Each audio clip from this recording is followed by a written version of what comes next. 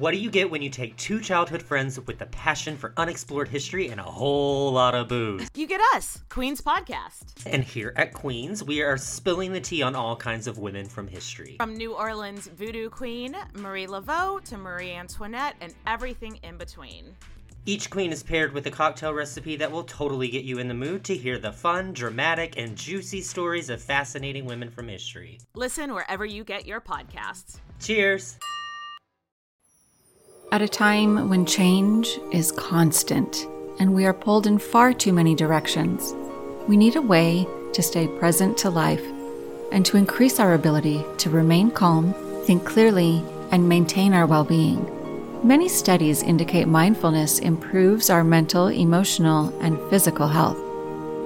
On A Mindful Moment with Teresa McKee, you can learn how to practice mindfulness and enjoy its many benefits. Tune in for guided meditations and to hear tips and advice from some of the most respected experts in the fields of mental health and mindfulness. The world truly can be a better place. It all starts with a mindful moment. Hey everyone, I'm Ann Bogle, and this is What Should I Read Next, episode 14. Welcome to the show that's dedicated to answering the question that plagues every reader. What should I read next?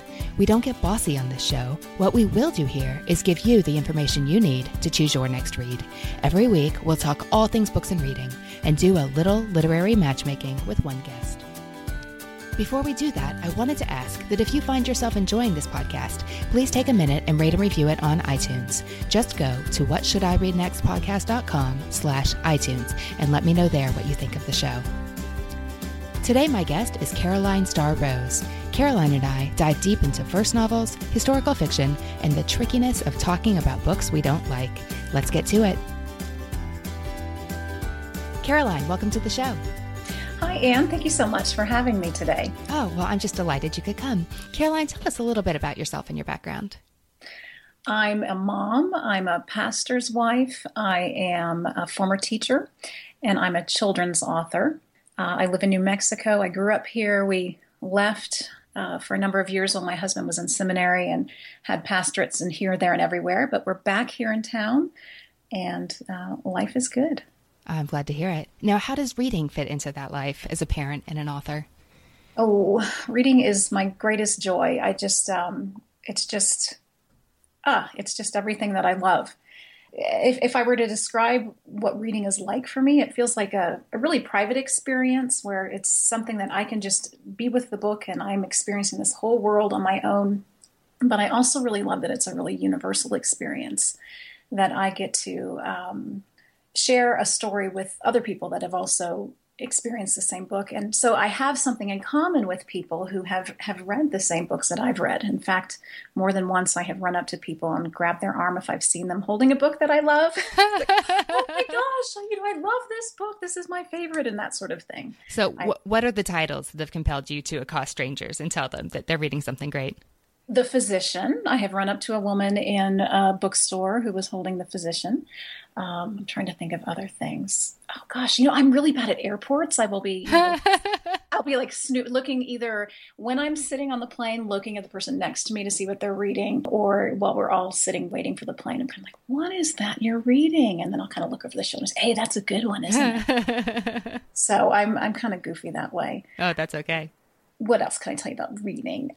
I think it's Lois Lowry that said reading is a dress rehearsal for life. And I love this idea for children's literature, but also for adults as well, because I feel like books provide this place where we can first experience at a safe distance things that we might later experience in life. But they also provide a place, another safe place where we get to read about things that we hope we will never experience in life. And so I kind of feel like there's this interesting dichotomy, kind of like the private and the universal. We have this safe place for future experiences, safe place for things we hope to never encounter in our lives. And then I also love that reading is really an act of empathy.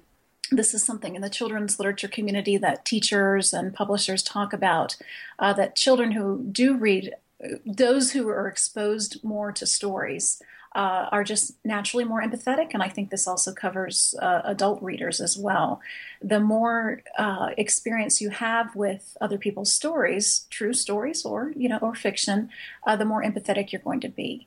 And so this really enriches our experience with what it means to be a human being and who's out there in the world. And I think it makes experiences that might feel black and white just seem really more complex, because that's really what life is all about.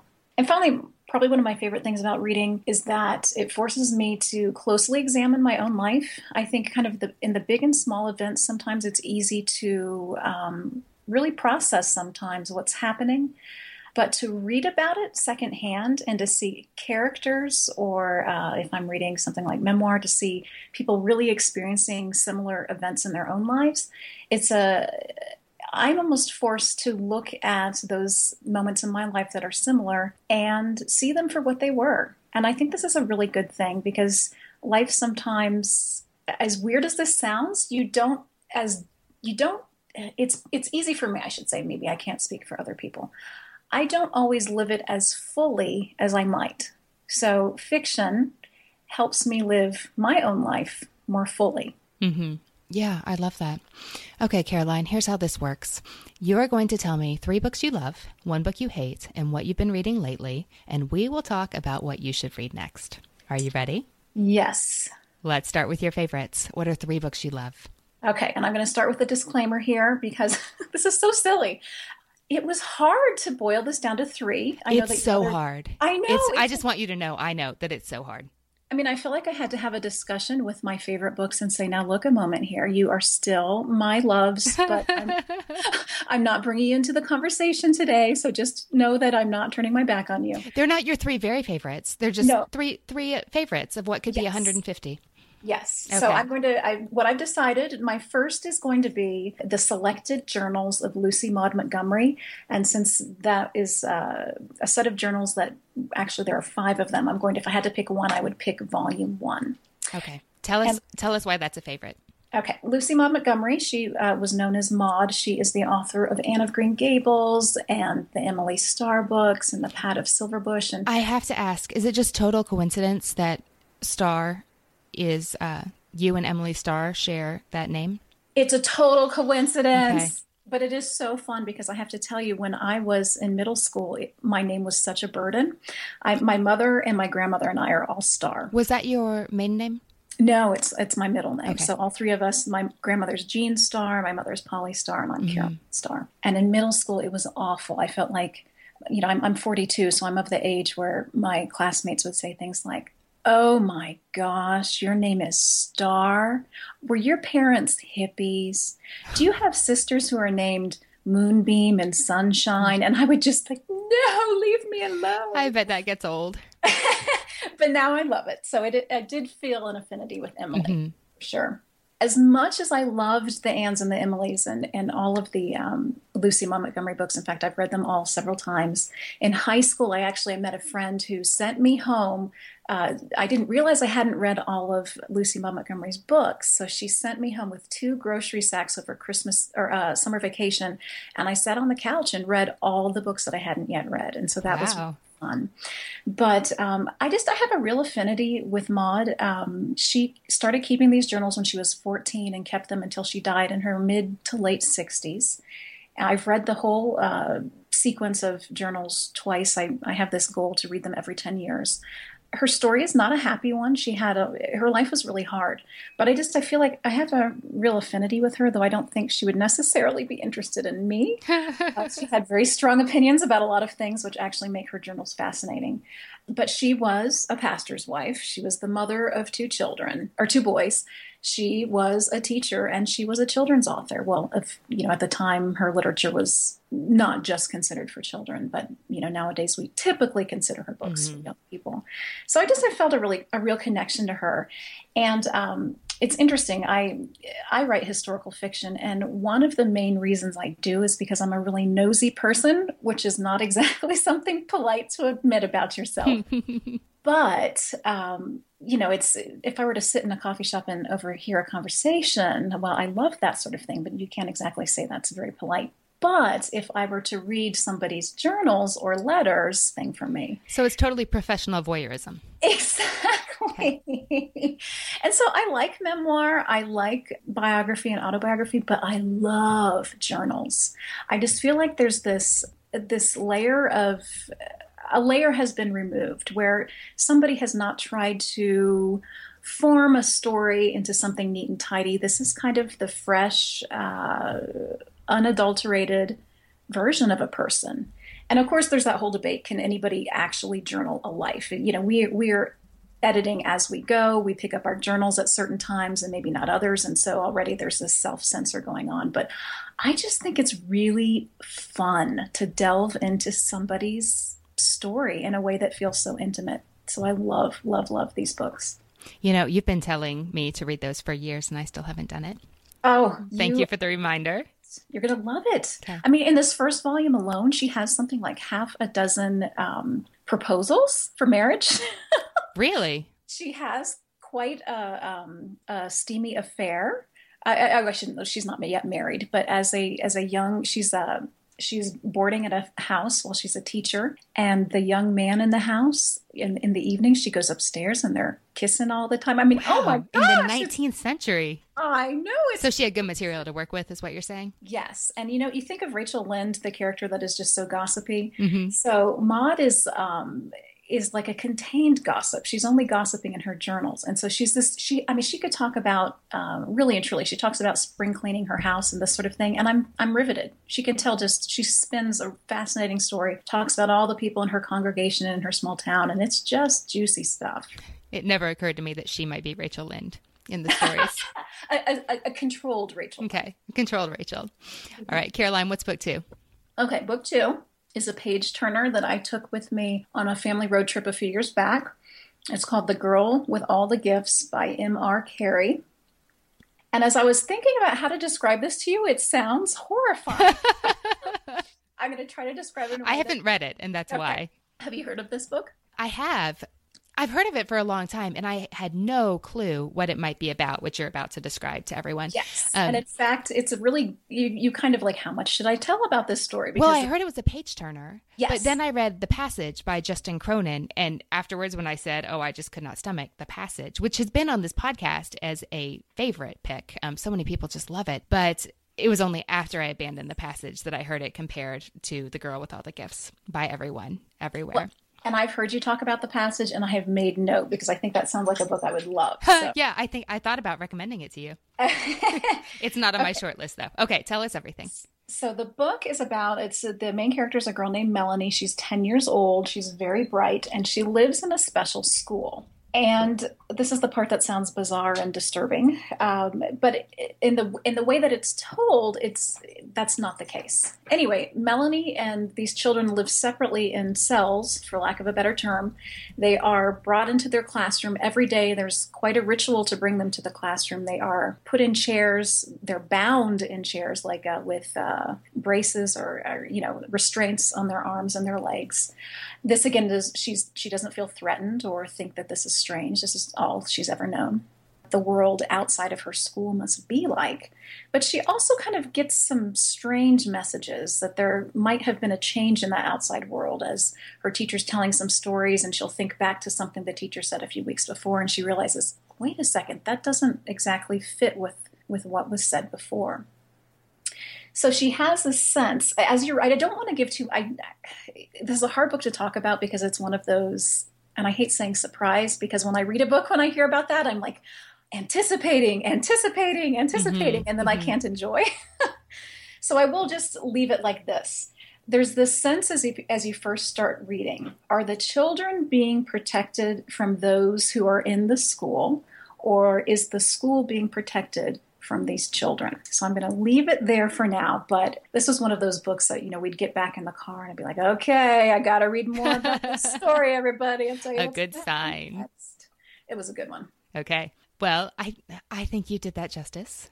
Good. As I understand it, and make people still want to read it and not, I've heard it's very gently done, even though when you read, so many times straight plot summaries just sound terrible, even for wonderful, wonderful books. They do. And tone is everything. You can have it's interesting. I've been thinking the last few years as a reader, and I hate the term chick lit. I think it can be really derogatory, which I don't mean for it to be, but that's just the first term I'm thinking of when I'm thinking of like. And we all know what you're talking about. Yeah, exactly. Mm-hmm. Okay. So, let's say a chick lit novel versus just a straight literary piece might be dealing with the same subject matter, but the tone is what makes everything so different. Mm-hmm. So that you can have really heavy things, but it can be done in such a way that is not gut wrenching and is rather light, and you can even see the humor in it. So it's all about tone. Okay, I like that. What's your third book? My third book, I'm going to kind of cheat again and give you a big sweeping group. I was wondering what you meant by cheating. The verse novel. I love verse novels. I will pick one. My most recent favorite is The Crossover by Kwame Alexander. Mm-hmm. And I have never, ever, I write verse novels, but I have to say I've never listened to one on CD or Audible. But this is the first one I actually listened to. And I was actually a little hesitant. I took it with me on a road trip a few weeks back. And I have this thing about poetry, that poetry should be seen and heard. And I feel like with verse novels, the author is communicating structurally with the words on the page, either through line breaks or stanza breaks, as much as she is communicating through the language. Mm-hmm. So I was really kind of hesitant. How is this story going to work? If it's a story told through poetry, how's it going to work if I'm just listening to it? Mm-hmm. And this book blew me away. For your readers, or your listeners, if they haven't, if they're not very familiar with verse novels, they are stories told through poetry. That actually is up for debate. Some people like to say that verse is this hybrid thing that really isn't true poetry. Other people like to say it's subpar. It's not poetic enough to be truly poetry. I'm surprised at this debate, but I really shouldn't be. Okay, so the purists wonder, yes, have their doubts. Absolutely. And, as a verse novelist, I for years it would just kind of the mantle of the poets. I felt like I should be wearing a black beret and brooding. And I just felt like maybe I'm not good enough for this, the word poet to be a description of who I am. And so it's silly. It really is silly. But I try to set that aside as a reader and as a writer. But so back to The Crossover for a moment here. So this book it's middle grade fiction, 8 to 12-year-old audience. And it's a story of twin brothers, Josh and Jordan, and they love basketball. And basketball is something that my guys love, but they're not interested in this book. I really wish I could convince them to read. Oh, do you love it too much? They just are funny. My boys are at an age right now where they are hesitant to take my recommendations, which, that's natural. They're growing up. At the same time, though, I also want them to, and they aren't super good at this yet, and this is something that I hope that they will learn soon. I don't, they come and ask me for recommendations all the time. They don't necessarily take them. But, I'm at the point where they need to learn to be creating their own interests and finding books that they love on their own. Mm-hmm. So as much as I want to be giving recommendations, I want them to be able to find the things that they love on their own as well. Yeah. Are they more likely to take recommendations from other people? Yes. That's Absolutely. where we are too. Yeah. And that's good. I mean, that's part of growing up. Mm-hmm. I do hope that they start to develop interests, and I feel like I would love for them to be able to say, okay, I've read this author before, let's try more books by this person, or this subject is really interesting to me, let's try more. And I don't feel like either of them is there yet. So, Anyway, back to The Crossover. Now, explain to readers, I know a lot of people would see this in the bookstore or at the library or on Amazon and go, basketball, and just move on. So explain to us why they shouldn't do that. Okay, and I'll have to say my boys play basketball. I'm a sports, I don't know, person who's not interested. I don't get it. I watch their games because I love them, and I actually am involved because, that's exciting. But I don't get sports, and I loved this book. Mm-hmm. So these two boys are middle school sports stars. Their dad is the coach. He's a former, I don't think he's NBA, but maybe he played professionally sports at some point in time and has stepped aside from that. And it's just a story of growing up. Josh's brother Jordan has his first girlfriend, and so for the first time, the boys are kind of growing apart. And the dad, who's kind of been their rock through their whole lives, has some health issues. The mom starts saying, you really need to go to the doctor, and the father is really, really hesitant to do that. And so his health concerns is something that starts to spin out of control. And so what is very familiar and comfortable and normal for Josh, all of his things, even his basketball, starts to change. And so it's really is a story of growing up. What's phenomenal, and I'm going to use terms that are wrong because again I don't know anything about sports, but just listening. I mean, just in the first 5 minutes, I was blown away, and it continues throughout the book. But there are elements of hip hop and jazz that run throughout the story. So poetry and music, I mean, they share so many things in common with rhythm and with imagery and with word choice. And then, I don't know if this term is right, but the one that I have in my mind is smack talk, you know, when like, oh, I'm cooler than you or whatever maybe that's. You can tell how much I know about sports here, Anne. So Josh here is kind of, you know, talking himself up in this hip hoppy sort of sporty sort of way. And it just works with the poetry and how a kid on the basketball court would speak. So it's flawless. It really, I mean, there are few books out there that are like this, but it's just magnificent. It really is. Now, I'm really surprised to hear you say that you had such reluctance to hear it instead of read it on the page. I know. Because I always thought of it as being like, I almost think that everybody should listen to one once just to know what it's supposed to sound like in your head. Like it's almost seeing Shakespeare on the stage as opposed to in your English class. Like you go like, oh, this is what it's supposed to be like. That is very good. But I don't write verse novels. Yeah, it's interesting. It really it's funny how, and I think sometimes too that I didn't realize how hesitant I was to actually listen to one, to actually check one out from the library, because I had this strong opinion about poetry being seen and heard. And what I really would like to do is check out the actual book and then check out the CDs again and follow along to see, because evidently the book has concrete poems, you know, where different shapes and such are actually communicating things as well as the language. And so I'm curious about line breaks and stanza breaks and what Kwame is saying with his language while I'm also listening along to the story. So that would be really fun. Oh, definitely. I think you could totally call that work. Yeah, It's like a wonderful way to spend a day. Exactly. Now, for readers who love the crossover, who like this idea of exploring verse novels, what are a few other favorites that were warring for your top 3 spots here? Oh, good. Top 3 though, and top 3. No. I mean, you know, what are some other favorites? Okay, some other favorites. Out of the Dust by Karen Hess.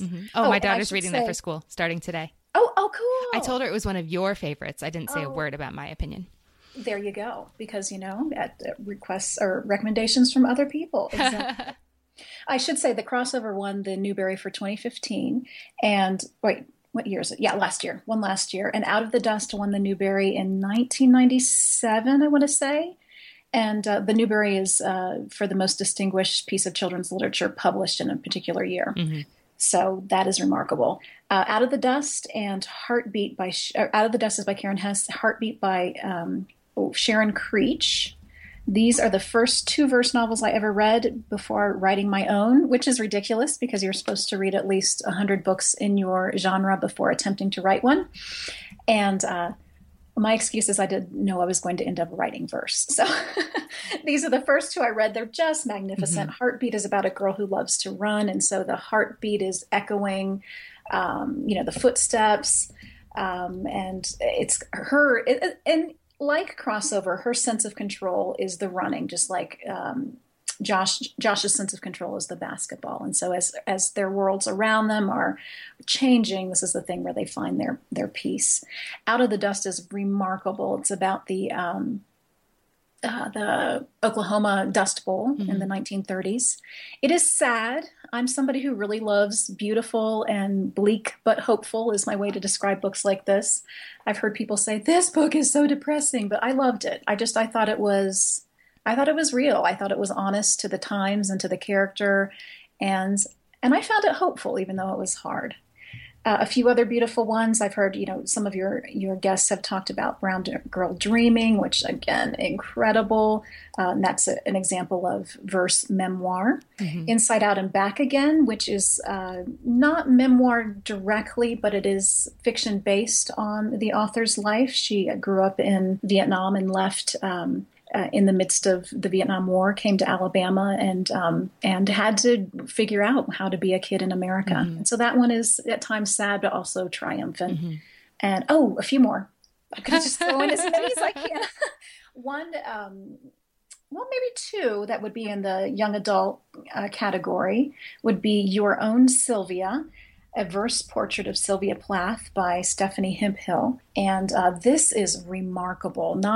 I didn't know tons about Sylvia Plath, but this is meant to be a biography. Many of the poems are mirrored on some of Sylvia's poetry. So you get a sense of not only her life experience, but then some of her specific poems as well. So that's a remarkable book. Newfoundland, Alan somebody, I can't think of his last name. This is the story of Lewis and Clark and their traveling through the Louisiana, what's it called? The land from the Louisiana Purchase. And you hear everybody's perspective, Sacagawea, and even their Newfoundland dog has poems in this book. Really? So that's kind of fun. Yeah. And then the final one I want to mention, one that came out this last year, is called Full Cicada Moon. And it is about just a beautiful child. I kind of feel like she would have been friends with my character, May. And it's really funny. I emailed the author and I said, our girls would have been friends. They weren't even, they're not real to begin with. But I just feel like they had the same spirit. And so it's a beautiful child. She's half Japanese, half Black, has just moved into a new community. This is in the 60s. She's really interested in the space program and in the stars and this sort of thing. And this is at the time, this is like in the late 60s. So there's, the travel to the moon. Mm-hmm. And she's just trying to figure out who she is. And, she's different from everybody else. She's a girl who's into science. And she's just a beautiful, brave soul. And so it's a lovely, lovely book. Okay. Change of pace. Tell me what you hate. Oh, I hate this question is what I hate. This is such a hard question for me. So what I'm going to do is I'm going to abstain from answering this question. What I'd like to do instead, if I could, is explain to you why I don't like talking about books that I don't like. Oh, yes. It is conflicted. Yes, and absolutely. Okay, good. Okay. So I would say 10, 20 years ago, I was a real book snob and proud of it. That's a great beginning to any story. And then I feel like after that I should say, and now I have seen the light. And I don't want this to come across as I'm just so enlightened and superior. And, I don't want that to sound that way at all. Mm-hmm. But my opinions have changed over the years. So I do kind of want to give a sense of what has happened.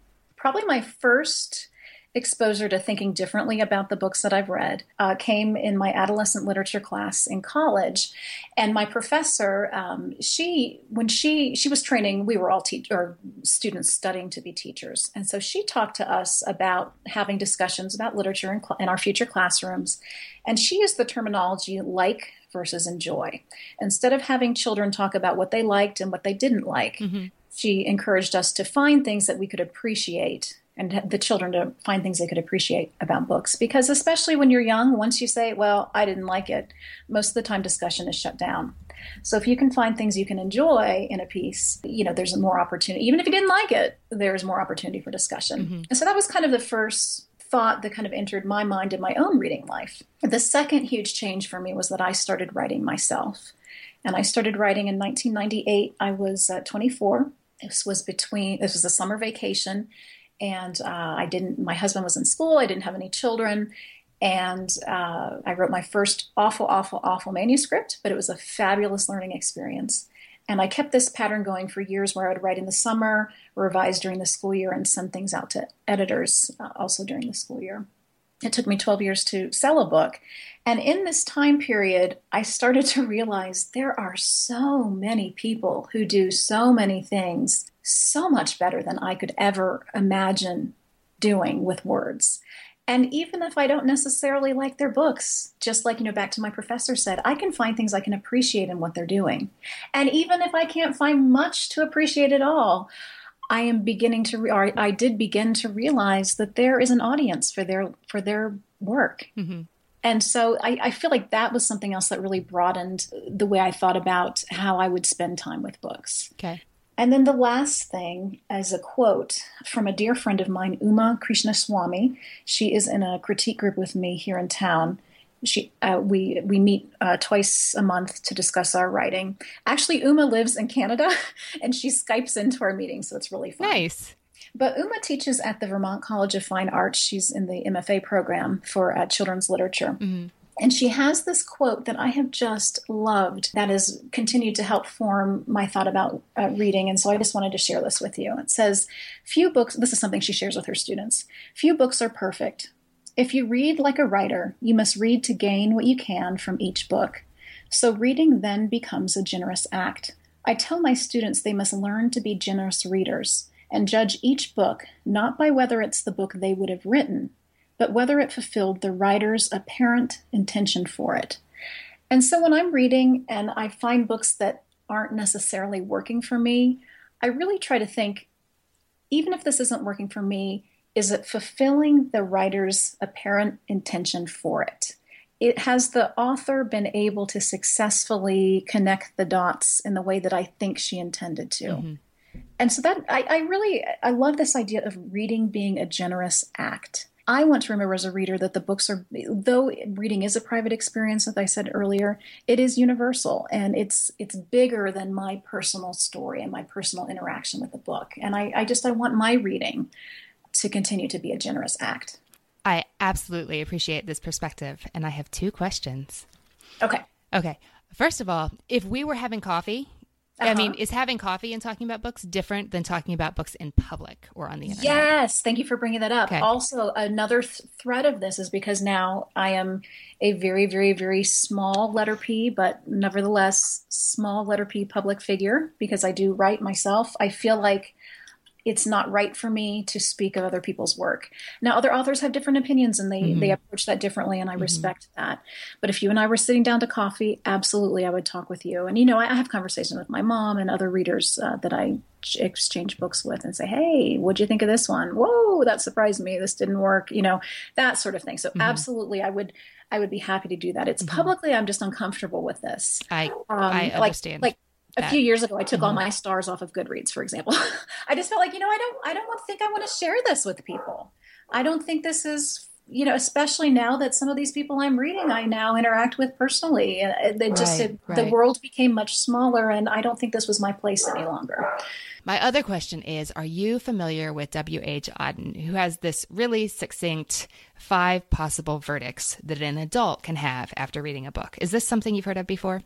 I think I like the way he sums it up.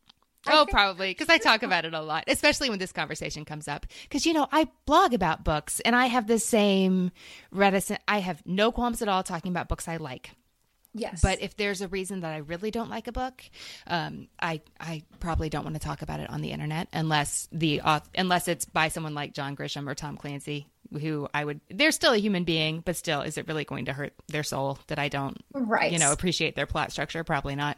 Right. Or, dead, long dead. But I just love his short little, there are 5 ways you can react to a book.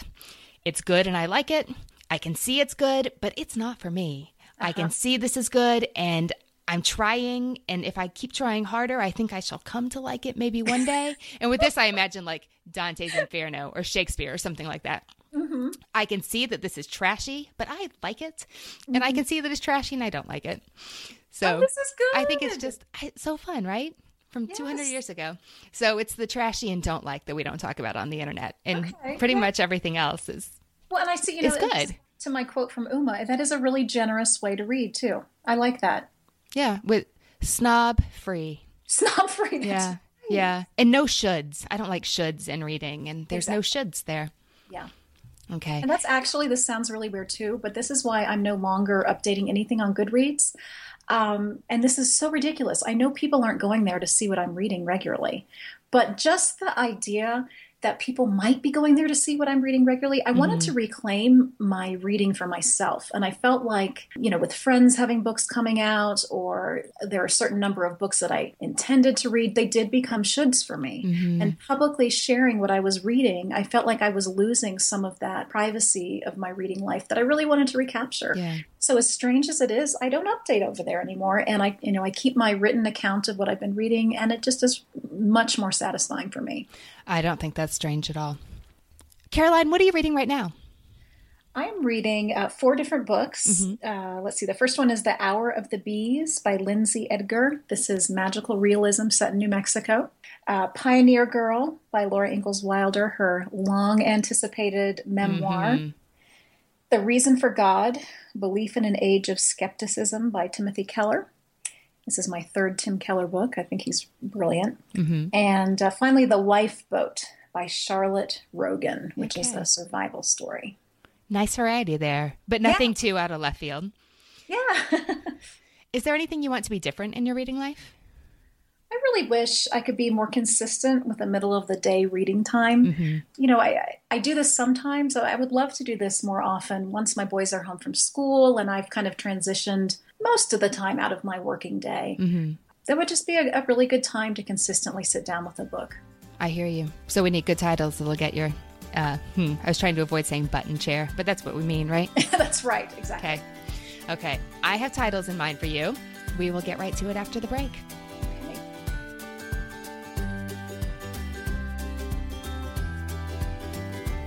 Hey readers, before we get back to my picks for Caroline, I want to let you know that... Now, back to my conversation with Caroline. Readers, welcome back. Caroline, I can see that you've set a really high bar with your picks. You've chosen very high quality, like cream of the crop titles as your favorites, with a bit of a skew towards middle grade, which makes sense to me. Absolutely. I'm also noticing how many of your books revolve around the concept of identity and relationships, and we've got a dash of personal secrets and family secrets tossed in. Do you think... I love it. Well, I was wondering if that was obvious to you, because you write middle grade, and you read a lot of middle grade, and those themes aren't rare in middle grade novels. Yeah. You know what's so funny, because I am, like I said, I'm nosy, and I love thinking about motivation and, you know, what makes people do the things that they do. And that's fabulous. Well done. Be careful what you say, or you're going to send my recommendations off in a totally different direction. Won't be able to resist that. And also, like, I want to honor your love for verse novels. It would feel like cheating to just give you a big list of verse novels, and that probably wouldn't be very helpful anyway, because lists like that exist. But I want to find books for you that do wonderful things with language and story without already existing on some tidy little list a librarian drew up somewhere. Okay. So that's what I have in mind. Let's see how these titles sound. Book 1 is Saving Lucas Biggs by Marissa de los Santos and David Teague. What do you know about it? I have never heard of this book ever. Oh, fun. Okay, this is a middle grade novel. It's written by a husband-wife writing team. Teague is a children's book author. De los Santos is a poet. And this is a wonderful story, but it's the poetry bit that really zoomed this one to the top of my list for you. So De los Santos has talked about how even though she's no longer writing poetry, her poet sensibility can't help but shape everything she writes. Like, she said that she wants her paragraphs to be shapely and her imagery to be evocative, and that word choice is super important to her. And the words just have to sound beautiful when you put them together and read them in your mind or out loud. This just makes me happy. I love it. This novel tackles some pretty heavy issues, but like you were saying, as so happened, tone is everything. Yeah. And in middle grade novels, you don't get really dark, depressing tone. There's enough humor and sweetness here to balance that out. And the story is told in alternating voices. There's a bit of time travel involved. Ooh. It works. It works. And even though the book came out a couple of years ago and much of the action takes place in present day, I think it came out in 2014, much of the action takes place in 1938, but it feels really timely because the plot revolves around fracking, which when you drill into the ground in ways that are controversial and not always thought to be safe and sound for humankind. So that fracking causes chemicals to leak into the water supply. And as the protagonists untangle what really happened when all this went down back in 1938, if you're reading it today, you can't help but think of what's going on in Flint, Michigan and the ethical issues there. So that's not why I'm recommending it for you, though, even though it does tackle those social justice issues in a very thoughtful, readable way. It's for you because it's a beautiful, lyrical, middle grade story, and I think it's up your alley. What do you think? Oh my gosh. I mean, everything you've said is the description for the author here. Those are all things that really ring true for me. And then alternating voices, I love that. And then historical fiction, that's my love. I mean, this is just Perfect. I don't know how I've never heard of this book. I have to, as soon as we're finished talking, I'm going to have to pull up this cover. Well, I can't wait to hear what you think. Okay, book 2. I think it's quite possible you've already read, but if you haven't, you need to. And readers who resonate with your picks will need to as well. So we're gonna try it. It is I Capture the Castle by Dodie Smith. Tell me everything. I adore this book. Oh, good. I adore it. This is one of the few books that has kept me up, hours after I was meant to go to bed. It's just beautiful. It's fun. It's clever. It's one of those books where I have written down quotes to remember. If I remember correctly, is it written as a journal? It is. Okay, that's okay. So here are the claims to fame. Oh, good. Well, yeah, which is why you couldn't miss out on it if you had. So claims to fame. This, for better or worse, has been dubbed the very first young adult novel. I think it came out in 1948. Is that right? It's something like that. Something like that. I picked it up because J.K. Rowling said, Rowling, I'm one of those people who doesn't know how to pronounce her name. We know who you're talking about. And she said it was her favorite book. Really? I did not know that. And I thought, oh my gosh, well, I have to read this. Well, and I just loved it. And it's Dodie Smith wrote, I think the only other thing I know that she wrote is 101 Dalmatians, which I've never read, but I thought, oh my gosh, how interesting is this? So. Well, she got her start writing for the theater, which is another reason I chose this for you. So she has that flair for the dramatic, yes. The storytelling, the characters, the atmosphere, and it's got a theatricality to it that it's on every page. So, but yeah, it is the journal of a 17-year-old girl, one of the best narrators in English literature, just about a really eccentric 1930s British family struggling to make ends meet, living this total falling down literal castle. Yeah, I'm glad to hear you enjoy it. And I think other readers who resonate your picks will enjoy it as well. I might have to revisit it. I think I might pull it off the shelf again. It's one that's worth coming back to, I think. It is. Okay, book 3 is another told as a journal piece of fiction. It is These Is My Words by Nancy Turner. Have you read it? What do you know about it? I have not, but I have more than once pulled this book up on Amazon. And I don't know if I've heard of it from you or other people, but I have thought this sounds like something written for me. I think it was actually a favorite on Deidre Riggs's episode, maybe episode 5. We'll put it in the show notes. Yes. It's too perfect for you to let you off the show without doing the podcast equivalent of shoving it into your hands. So this one is wonderful on audio, but you do kind of miss a component if you do it on audio, even though the storytelling is so well, because it is a journal starting from when Sarah Prine is quite young, and it shows her growing up in her point of view and the way she tells the story and the things she focuses on, but also she's educating herself from the age of, she's very young at the beginning. And her grammar is atrocious, and it's supposed to be. And for years, the title, These Is My Words, just really put me off because I didn't understand what the author was trying to do. And I just rolled my eyes at it. And eventually I was talked into reading it. And I'm so glad. So this fits in with your Laura Ingalls Wilder thing. This is the late 19th century journal of a girl who is, her family are pioneers. So they're trekking from Oregon to Arizona to try to make a life. And it's very, I don't know how realistic the story actually is, but there's hefty doses of real life. Like I almost maybe gave you a spoiler, but the mortality rate was significantly higher back then. And there's tragedy all around her.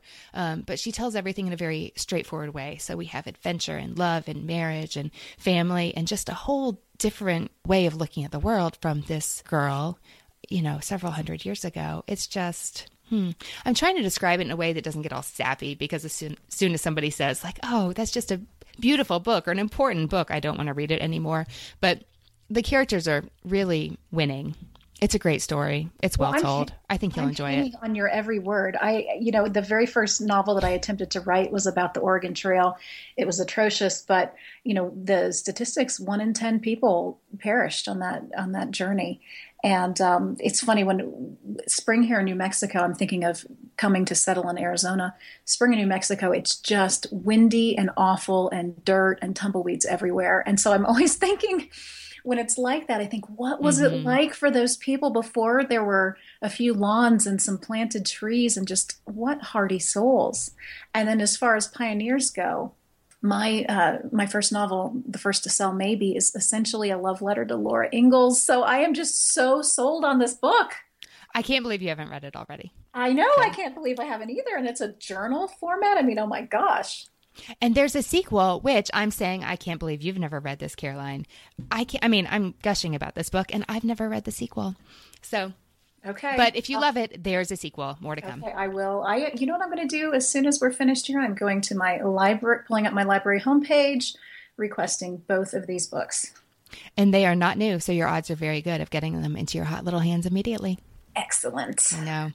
Not exactly that I'm sure you don't have a nightstand full of books, but I let mine jump the line sometimes. Maybe you do too. That's right. It makes me feel so wealthy to have this ever-ending list of books. I feel really secure and happy knowing. Sometimes people think, oh, I'll never get to read them all. But that to me feels like a real luxury. Mm-hmm. Mm-hmm. That you'll never run out. Exactly. I love it. Caroline, what do you think you'll read next? Both will be requested, I guess, whatever comes in first. You really have handpicked some beautiful books for me, so thank you. Well, I can't wait to hear what you think. Thanks for talking books with me today. Absolutely. Thank you. Hey readers, I love chatting with Caroline about her love of verse novels, identity, and family secrets, and why it's so hard to talk about books we don't like. If you have a recommendation for what Caroline should read next, go to whatshouldireadnextpodcast.com/14.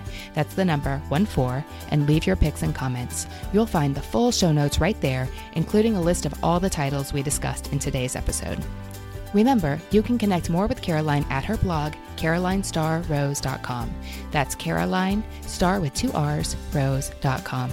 You can also connect with her on Twitter at @cstarrose. Before we go, don't forget, go to whatshouldireadnextpodcast.com/iTunes and make sure you are subscribed. Thanks so much for listening. If you're on Twitter, let me know there at Anne Bogle. That is Anne with an E, B as in books, OGEL. Readers, that's it for this episode. As Rainer Maria Rilke says, how good it is to be among people who are reading. Happy reading, everyone.